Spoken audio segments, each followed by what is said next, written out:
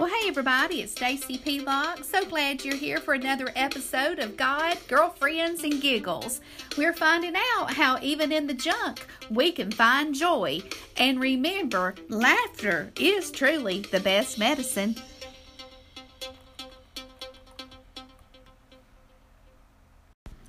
Well, hey everybody, it's Sister Stacy, and welcome again to another episode of God, Girlfriends, and Giggles. I hope that you have found laughter in your life this week. And today's episode, we're going to be talking about, are you a mercy mover? So grab you some coffee or something good to drink. Maybe get your Bible, a notepad, and a pen, and get ready for another episode of God, Girlfriends, and Giggles.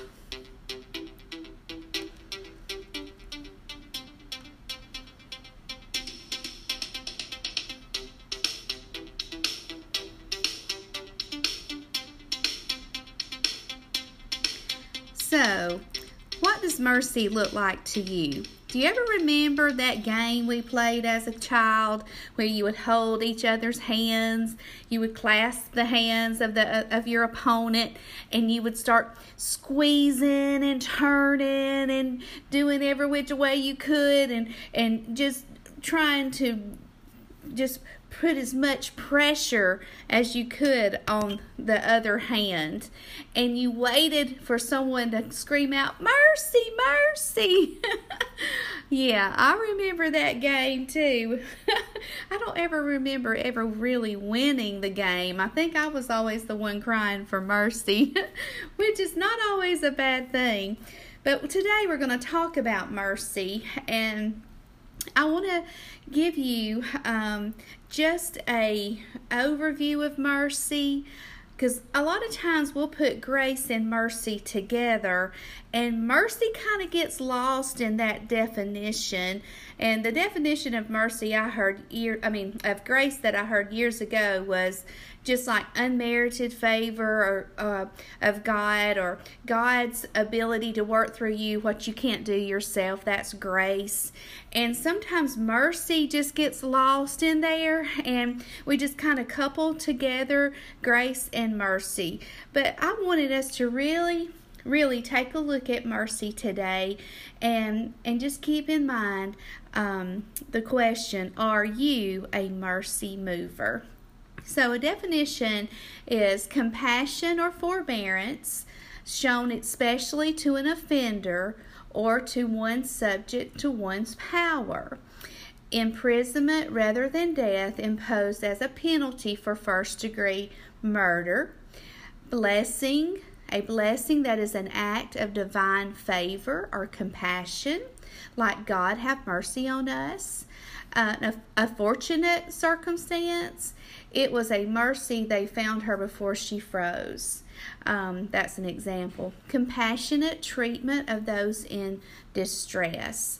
And the act of mercy is woefully in the power of, with no way to protect oneself against. So that is the definition of mercy. And, today we're going to really talk about the one that's a blessing that is an act of divine favor or compassion and compassionate treatment on those in distress. And to highlight that, I want us to go to John chapter 8, starting at verse 1. And I'm going to read verses 1 through 11. So it's going to be a little long, but I want us to read all of this. And I'm going to be reading from the Passion Translation. So this is John chapter 8, beginning at verse 1 to 11. Jesus walked up the Mount of Olives near the city where he spent the night. Then at dawn, Jesus appeared in the temple courts again, and soon all the people gathered around to listen to his words. So he sat down and taught them. Then in the middle of his teaching, the religious scholars and the Pharisees broke through the crowd and brought a woman who had been caught in the act of committing adultery, and made her stand in the middle of everyone. Then they said to Jesus, "Teacher, we caught this woman in the very act of adultery. Doesn't Moses' law command us to stone to death a woman like this? Tell us, what do you say we should do with her?" They were only testing Jesus because they hoped to trap him with his own words and accuse him of breaking the law of Moses. But Jesus didn't answer them. Instead, he simply bent down and wrote in the dust with his finger. Angry, they kept insisting that he answer their question. So Jesus stood up and looked at them and said, "Let's have the man who has never had a sinful desire throw the first stone at her." And then he bent over again and wrote some more words in the dust. Upon hearing that, her accusers slowly left the crowd one at a time, beginning with the oldest to the youngest, with a convicted conscience, until finally Jesus was left alone with the woman still standing there in front of him. So he stood back up and said to her, "Dear woman, where are your accusers? Is there no one here to condemn you?" Looking around, she replied, "I see no one, Lord." Jesus said, "Then I certainly don't condemn you either. Go, and from now on, be free from a life of sin." And I tell you, as I read this, I can just feel the mercy of Jesus just jumping off the page at me, and how merciful he was with this lady. How, the definition we read, it's how we show that compassion in the time of distress. And don't you know that this lady was under a lot of distress in that moment, being taken into the place where people were learning, and she was just standing there and just in the midst of that humiliation and just being brought before the Messiah. And don't you know that was distressful? That was a lot for her to endure. And to be met with such mercy, just such mercy. And I got to thinking, as we was going through the scripture here, how, at the beginning, Jesus came down and the people were asking questions, and it said that, he sat down and he took time to teach them. And Jesus always has time for you. I want you to know that the Lord always has time for you. You are never a bother to him. He always has time for you. And regardless of who is accusing you or backbiting you or hurting you with their words, he will always defend you. And you do not have to defend yourself. That lady did not say a word. She stood there, charged and was guilty. And she did not have to open her mouth. So whether people are talking about you because you're guilty, or maybe you're not guilty and they're still talking about you and still, saying things behind your back and hurting you and putting those words out there in the atmosphere, our God hears that, and he knows that, and he defends us, and he will show us mercy. And I love it when it said he bends down in the dirt. And if I know anything about my sweet Lord, he is not afraid of our dirt. He made man from dirt, out of the dust. He does not mind getting dirty with us. And we're not sure what he wrote in the dirt. I've heard it that he was writing the sins of the people that were standing there. I don't know. He may have been writing a love letter to her. All I know is that he got in the dirt and he didn't mind getting dirty. He didn't mind bending down and getting his hands in the dirt. And I think that was such a depiction of who Jesus truly was and who he is today, that he will get down there with us to love us right where we're at. And then as the accusers walked away, I find it interesting that it was the oldest to the youngest that started to leave. The oldest one left first. And my mind sometimes is quirky. For those of you that know me, my mind can sometimes I'm just quirky. And I got to thinking, I wonder if the oldest one left first, and they made that notation in the Bible. I wonder if it was because they had sinned more. And they knew, wow, I have no business being here with a stone in my hand.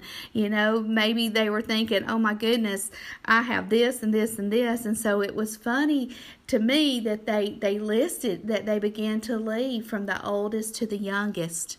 And that's important. That's an important part of this. Sometimes when we've been in church a long time and we've been in church work for a long time, been in ministry for a long time, it's easy for us to get more cynical and more religious by rules, and we can get off track. And so it's really eye-opening that the oldest one left first. And I just think they had a realization, I have no business being here.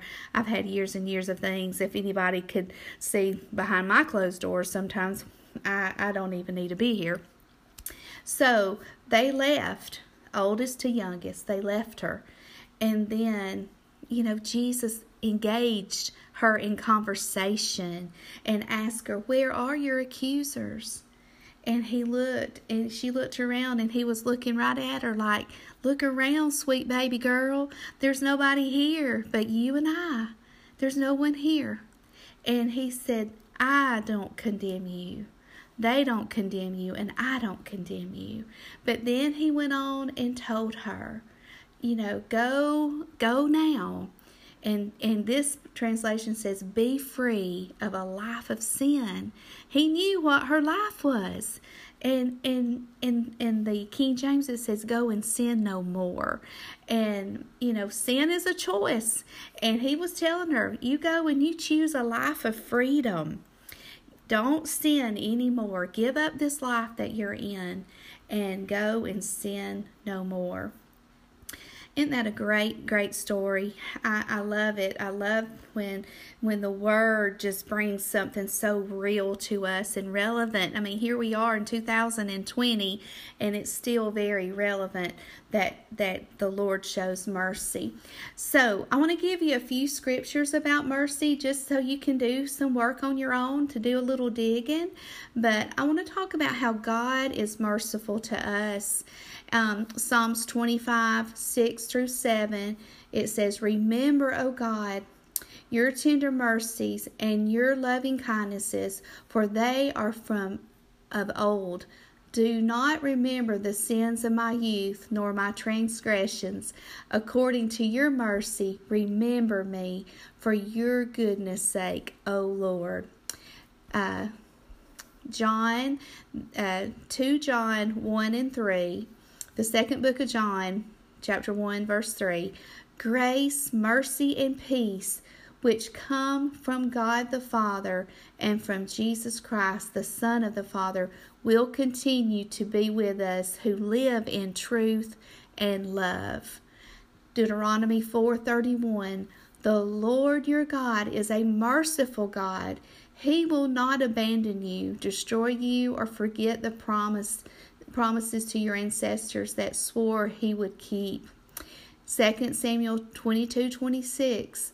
With the merciful thou hast shown myself merciful, and with the upright man thou hast shown thyself upright. I just love this in Ephesians 2, 4 and 5. Because of his great love for us, God, who is rich in mercy, made us alive with Christ, even when we were dead in transgressions. It is by grace we have been saved. In 1 Timothy 1:16, but for this very reason I was shown mercy, so that in me, the worst of sinners, Christ Jesus may display his immense patience as an example for those who would believe in him and receive eternal life.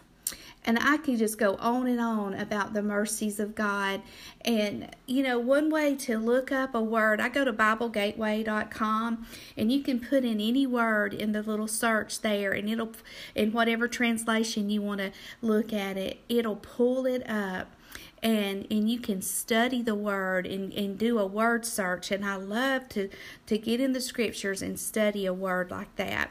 So I hope that this has encouraged you today. And the reason I said, are you a mercy mover? I thought about the people that had to move. They had to move and leave, and they had to give mercy to the lady. So I want to encourage you to be a mercy mover. When it's time to, you might have a right to hold someone accountable or be judgmental or criticize or whatever. You might feel like, I've got a right to that, Sister Stacy. You just don't know what they've done to me. But I'm telling you, flip it around. And what if it was you standing there in the midst of that circle? Would you want to be in a no-stone zone, or would you want to be a mercy mover?